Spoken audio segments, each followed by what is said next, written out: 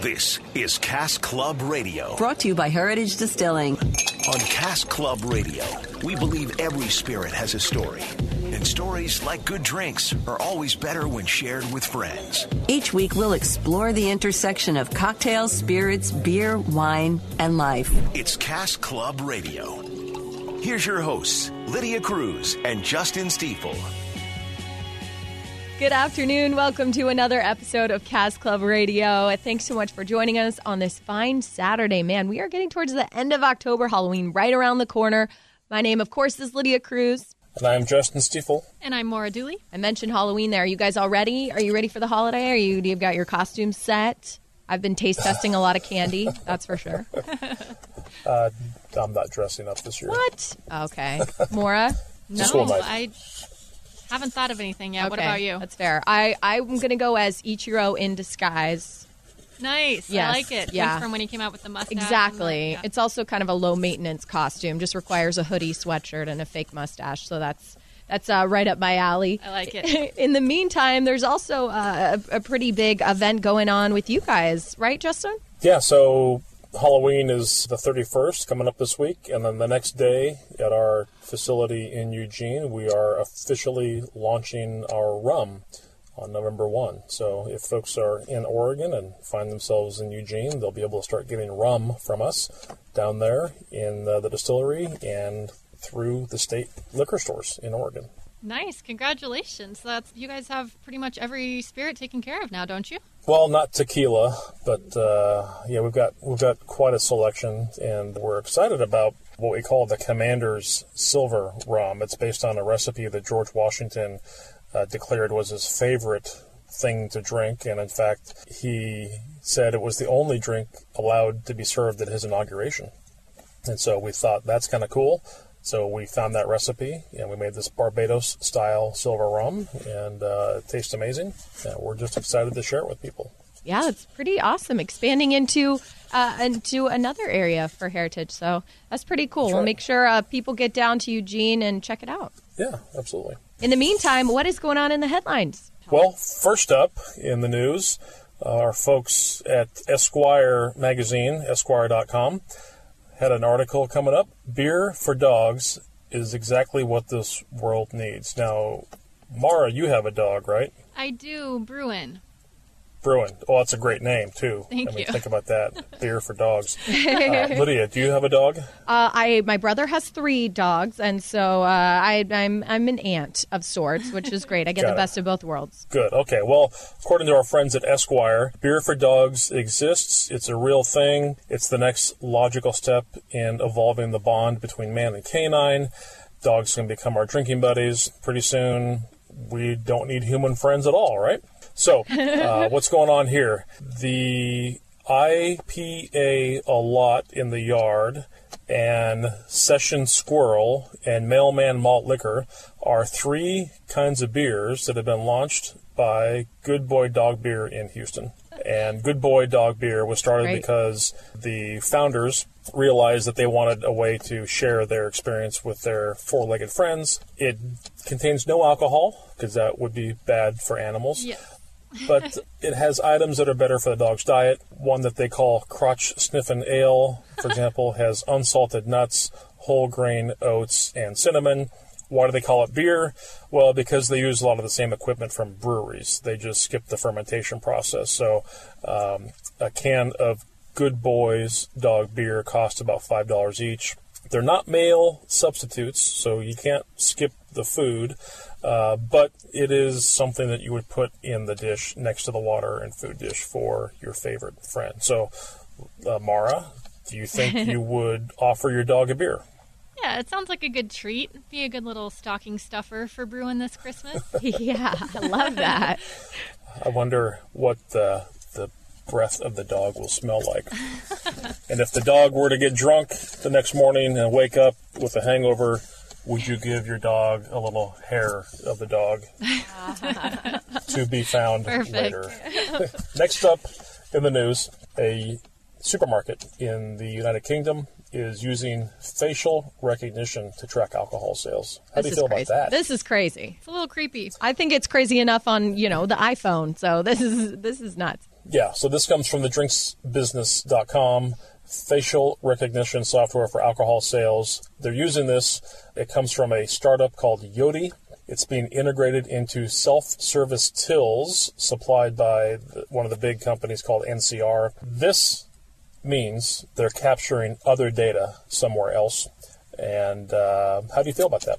I don't want to get like all enemy on the state of you, but it is interesting that we are so freely handing a lot of data or information or personal things over to a system. Any system, of course, we've talked about it on this show recently, can get hacked. So it's just kind of, it's one of those things where if you don't have anything to worry about, really, there's no problem with it. But at the same time, it's kind of creepy that you're giving so much personal, whether it's, your facial scanning. And on the lighter side of things, I was thinking that, like, the next generation isn't going to be able to even have fake IDs, huh? Like, that's just going to be out of the question.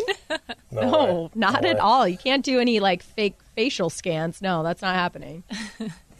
And of course, my wife, Jennifer, she looks so young and beautiful that she would fail every automated check by these things because there's no way she looks 21. Right? Absolutely, yeah. So false ID, right? She'll appreciate that I said that. Love it. Very true. Yeah.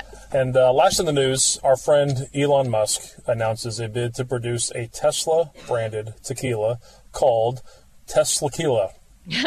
As if he didn't have enough going on in his life, he's going to launch this. Now, he released this as an April Fool's joke on April 1, but it turns out they actually have begun to pursue the trademark for it. They have officially filed the trademark this October 8th. It is for distilled agave liquor and distilled blue agave liquor, suggesting Tesla could produce both tequila and 100% tequila agave. 40% ABV is probably what it would be. That's what they revealed on the spoof that was released April 1st. According to the trademark application, an earlier document was filed in Jamaica April 10th of this year. So people think this is really going to happen, possibly. And if they do release it, it will follow in the growing list of celebrity-branded spirits to include George Clooney, Dwayne Johnson, Backstreet Boys, Sammy Hagar, and many, many others who are getting into the liquor game. Yeah, it seems to be, we've talked about it so many times, seems to be quite the popular thing lately. Just don't drink and drive. No. Even if it's Teslaquila. Yeah. That's right. Coming up on Cask Club Radio, are you planning a trip abroad? Well, there's some important drinking do's and don'ts, drinking etiquette that you should know if you're traveling to some popular countries. It's coming up next on Cask Club Radio.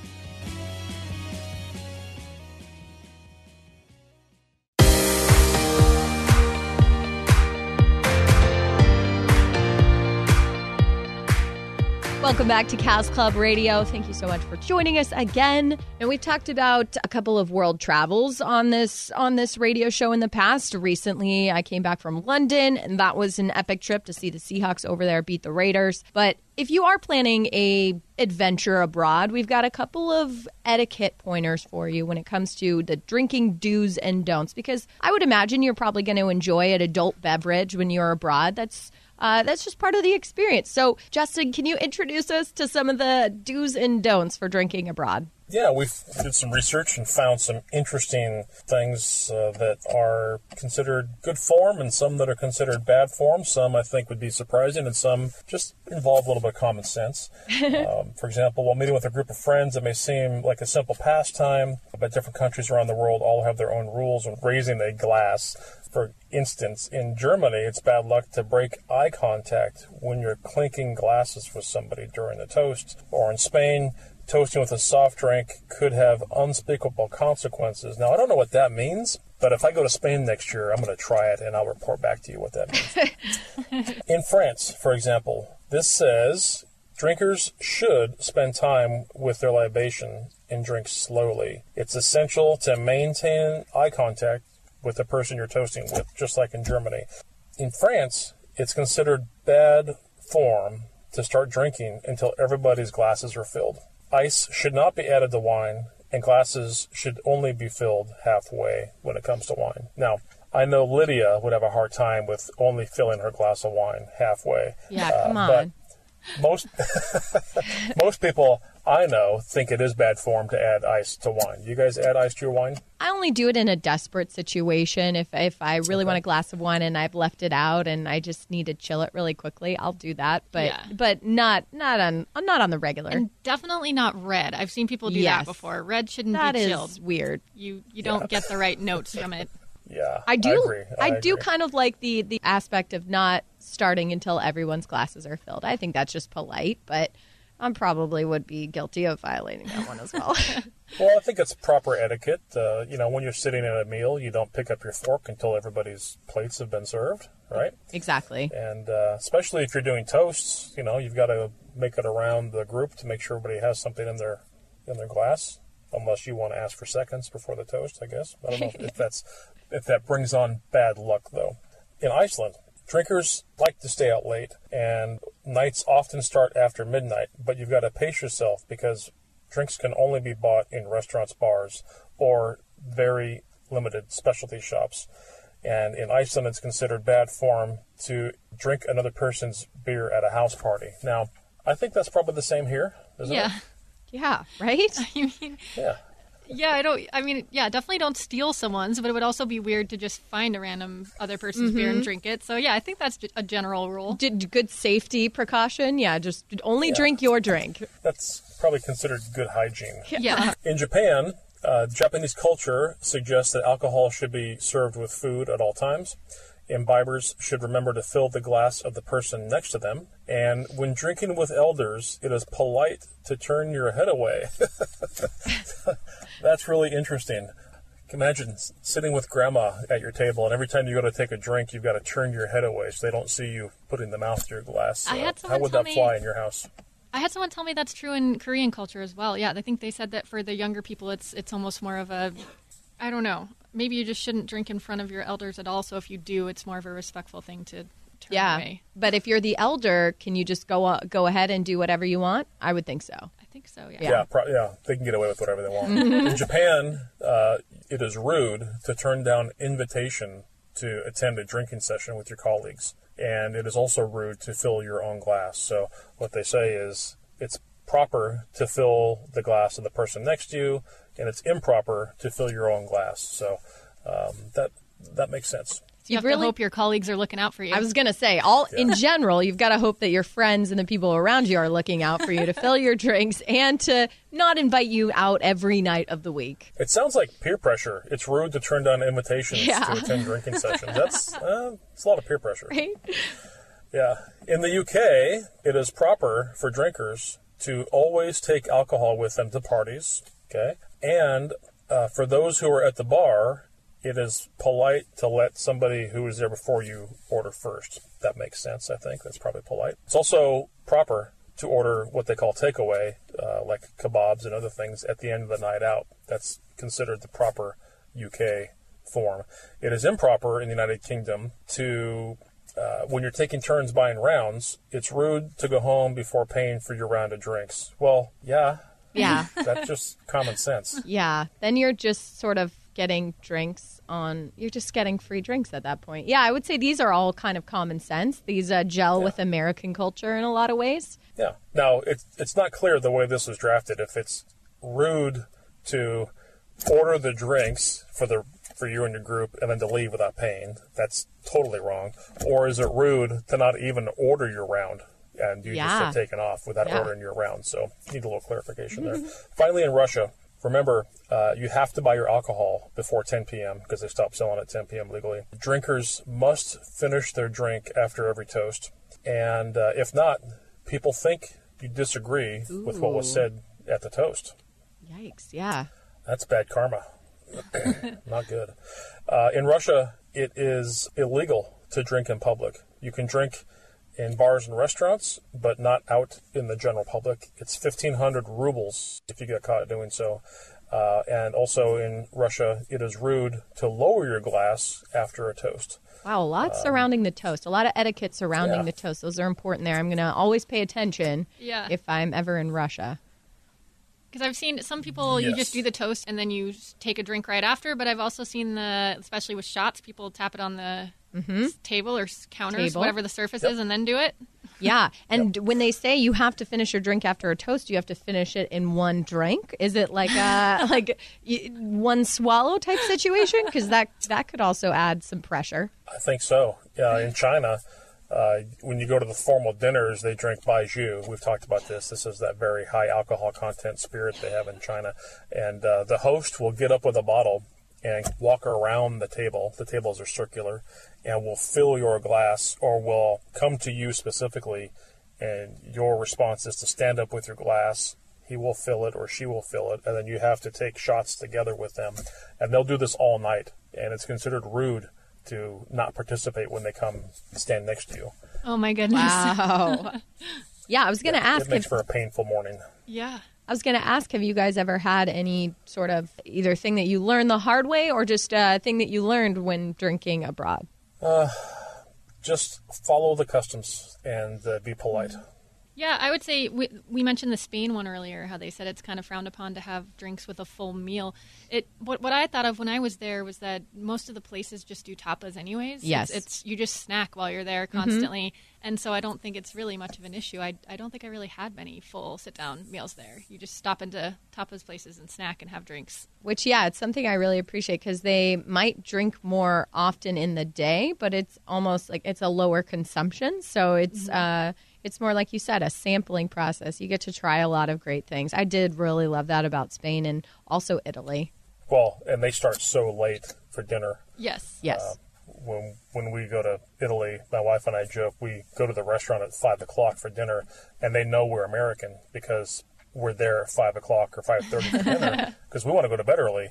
And in Italy, people don't show up until 10 o'clock. Yeah. And then dinner runs all night. And they course everything out. Like when I was there, even if you tried not to order an appetizer, there was a couple times where I got brought one. Like they were disturbed by the. You will eat this. But then the pasta course is one course, and the meat course is a separate course, and it's a lot of food. Yeah, it's a lot of food, and they're all so skinny. It's amazing. Yeah. A lot of walking. They walk everywhere. Yeah. That's it. Yeah. Another place where you can eat a lot of food is at the America's Test Kitchen Seattle Eats Cooking Food and Wine Festival. It's going on next Saturday, November 3rd, and features unlimited food sampling and lots of local beer, wine, and spirits. Heritage Distilling is going to be out there. We're going to talk to Jack Bishop more about it next on Cask Club Radio.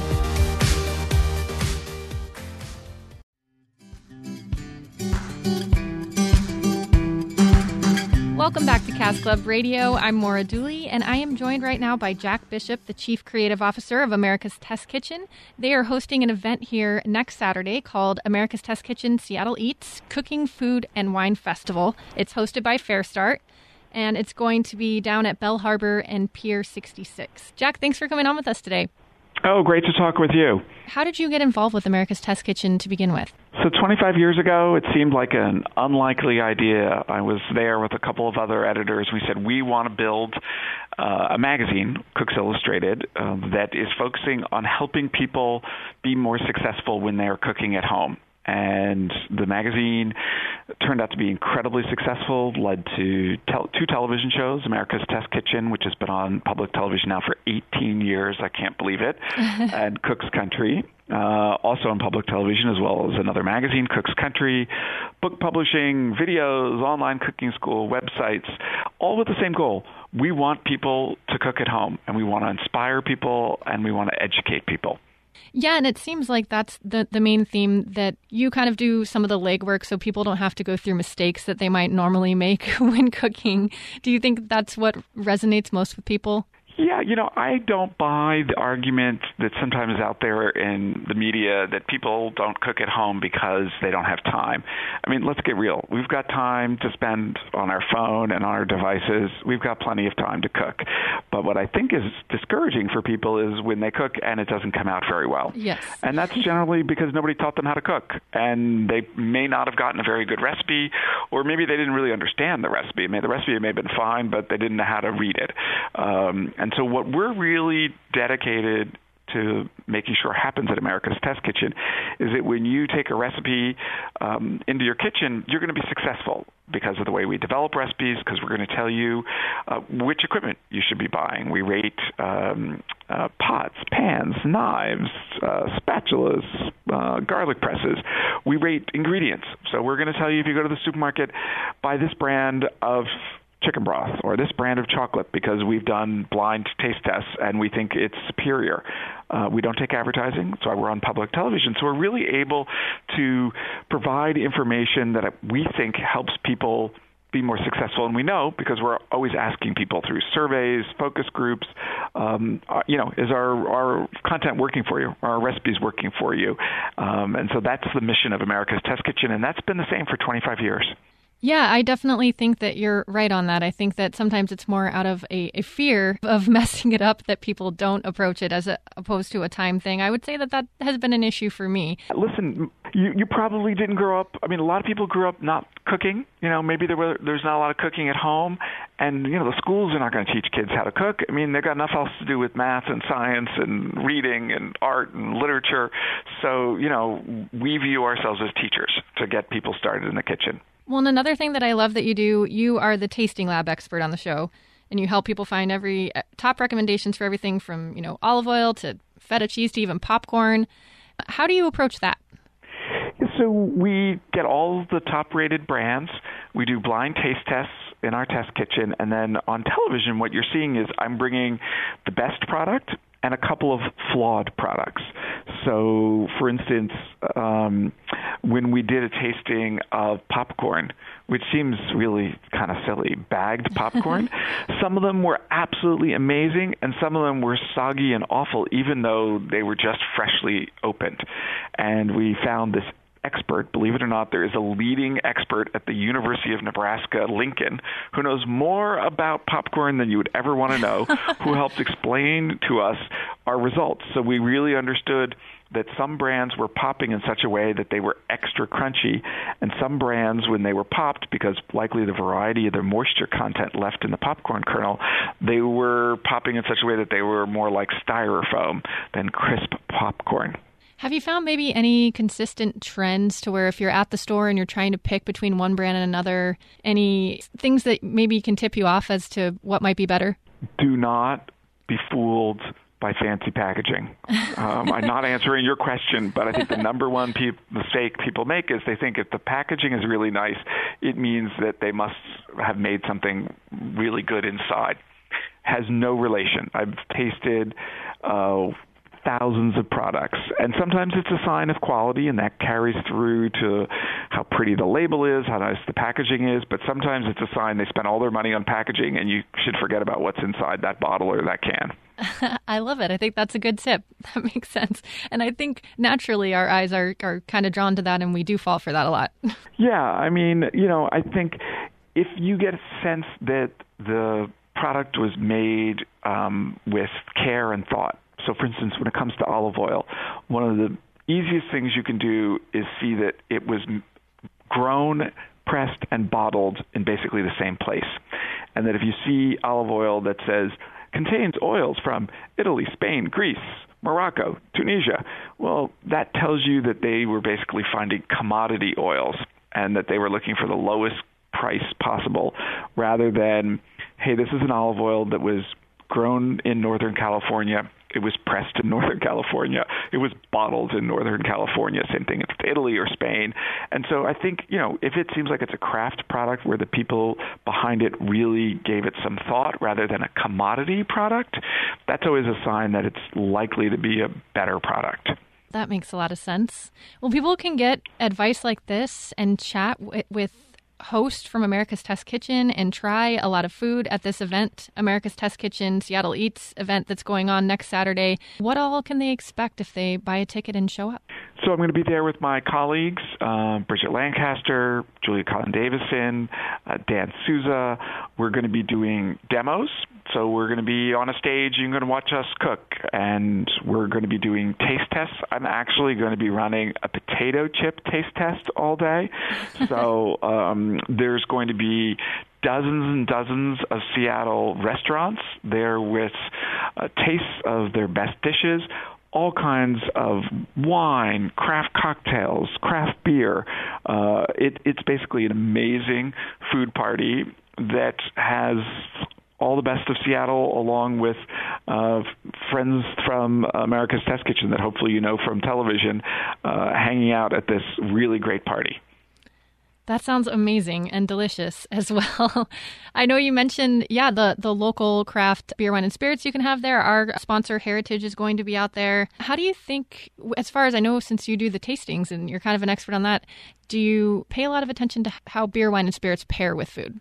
Yeah, I mean, I think that, having the right beverage makes your food more enjoyable. I mean, food and wine, they go together. Without the two components, the meal or the experience just isn't the same. And so, this is a really interesting opportunity with dozens of dishes, some that we're preparing, some that the chefs of Seattle are preparing. And you can sort of pair them with different wines, different beers, different craft cocktails, and really come up with your own ideas. And because it's unlimited, you can go back and, get the same item of food 4 times and pair it with 4 different beverages and see what you think. Oh, that sounds like such a blast. Where can everyone go to get tickets and more information on this event? So you can come to our website. It's ATK Eats. That's ATK for America's Test Kitchen, but just use the letters, atkeats.com, and you can check out information about the events in Seattle and buy tickets. And this is a 21 and up event, right? This is, yes.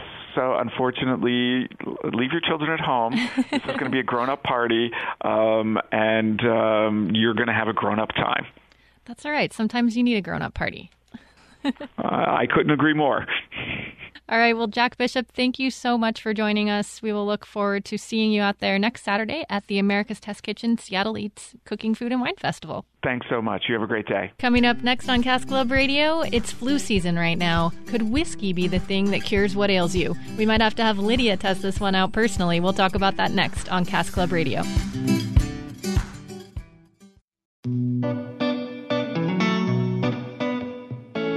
Welcome back to Cask Club Radio. Thanks for hanging out with us this Saturday afternoon. Before we wrap things up here and get you another great cocktail recipe, as maybe you've heard in my voice is evident, it is flu season. We're in the midst of it. Hopefully everybody got their flu shots and they are not dealing with any colds. But in case they are, we've got sort of a non-traditional medicinal option for you, right?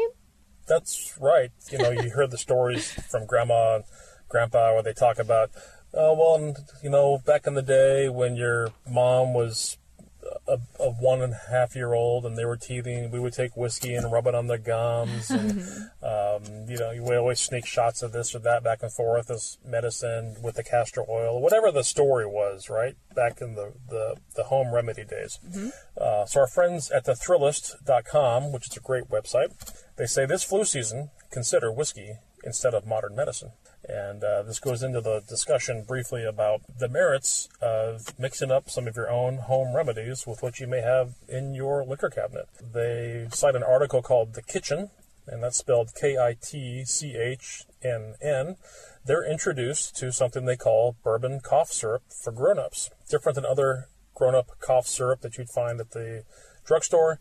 They're using 4 simple ingredients: 2 ounces of bourbon, half of a lemon, 4 ounces of water, and 1 tablespoon of honey. Now, what else might we call that? Hot toddy. Sounds like a hot toddy. Yeah.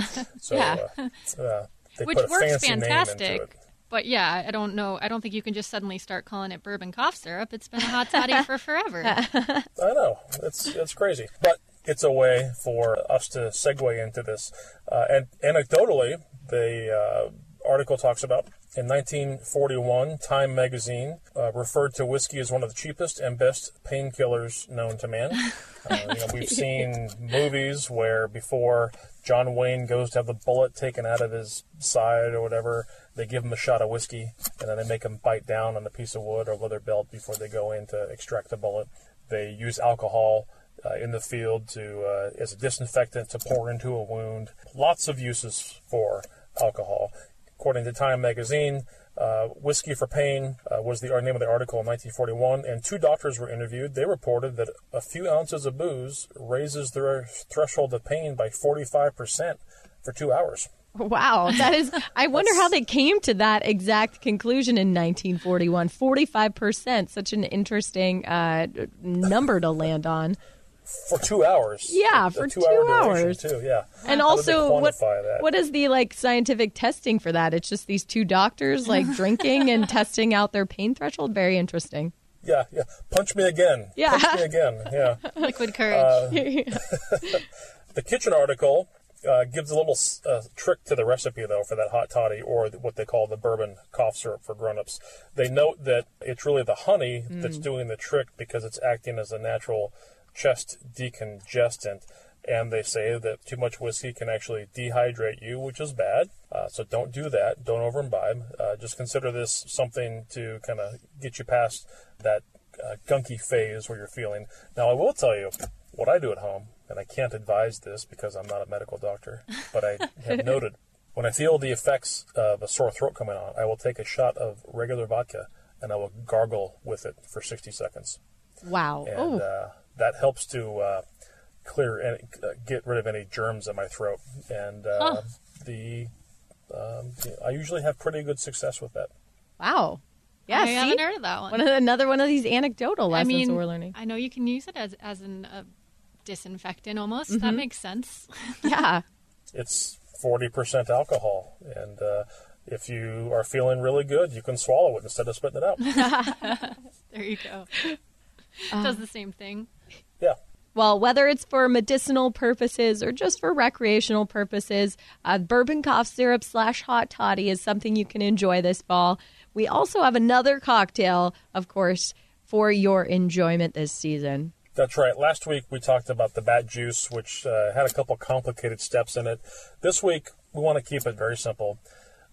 It's Oktoberfest time of year, and those festivals are wrapping up and winding down. So we thought, let's keep it simple. Let's take the best of the beer that you can find that is in the stout category, like a chocolate stout, a dark stout, something with really nutty roasted notes to it. And let's make a simple beer cocktail by adding a shot of BSB to that beer. And it'll take the beer and make it very creamy and kick up the alcohol a little bit, but add those notes of brown sugar and cinnamon that are inherent in the BSB and really add more depth of character to that beer. Wow. Yeah, sounds good. It is good. Yeah. Very simple. Get your pint glass, put a shot of BSB in the bottom, fill the rest of that pint glass up with your favorite dark, rich, deep, stouty type beer. And enjoy. Delicious. Perfect. Well, if you probably don't need a total recipe guide for this one, but in case you've missed any cocktail recipes in the past and you want to check them out, those are always available at heritagedistilling.com, where you can also find a link to download the podcast, including this episode, past episodes, etc. Yes, you can find us at 97.3 Cairo FM, where you're listening to us now. You can also find us at 710 ESPN on your AM dial. And you can find us on Facebook at Cask Club Radio. You can also find us through a link at our page at heritagedistilling.com. And don't forget to rate us on iTunes, and feel free to send us those questions. Everybody have an amazing Halloween, and we'll see you next week. Be safe, trick-or-treating, and watch for the kiddos. Thanks for listening to Cask Club Radio, brought to you by Heritage Distilling. Check us out on mynorthwest.com to learn more and catch up on past episodes. Cask Club Radio, brought to you by Heritage Distilling.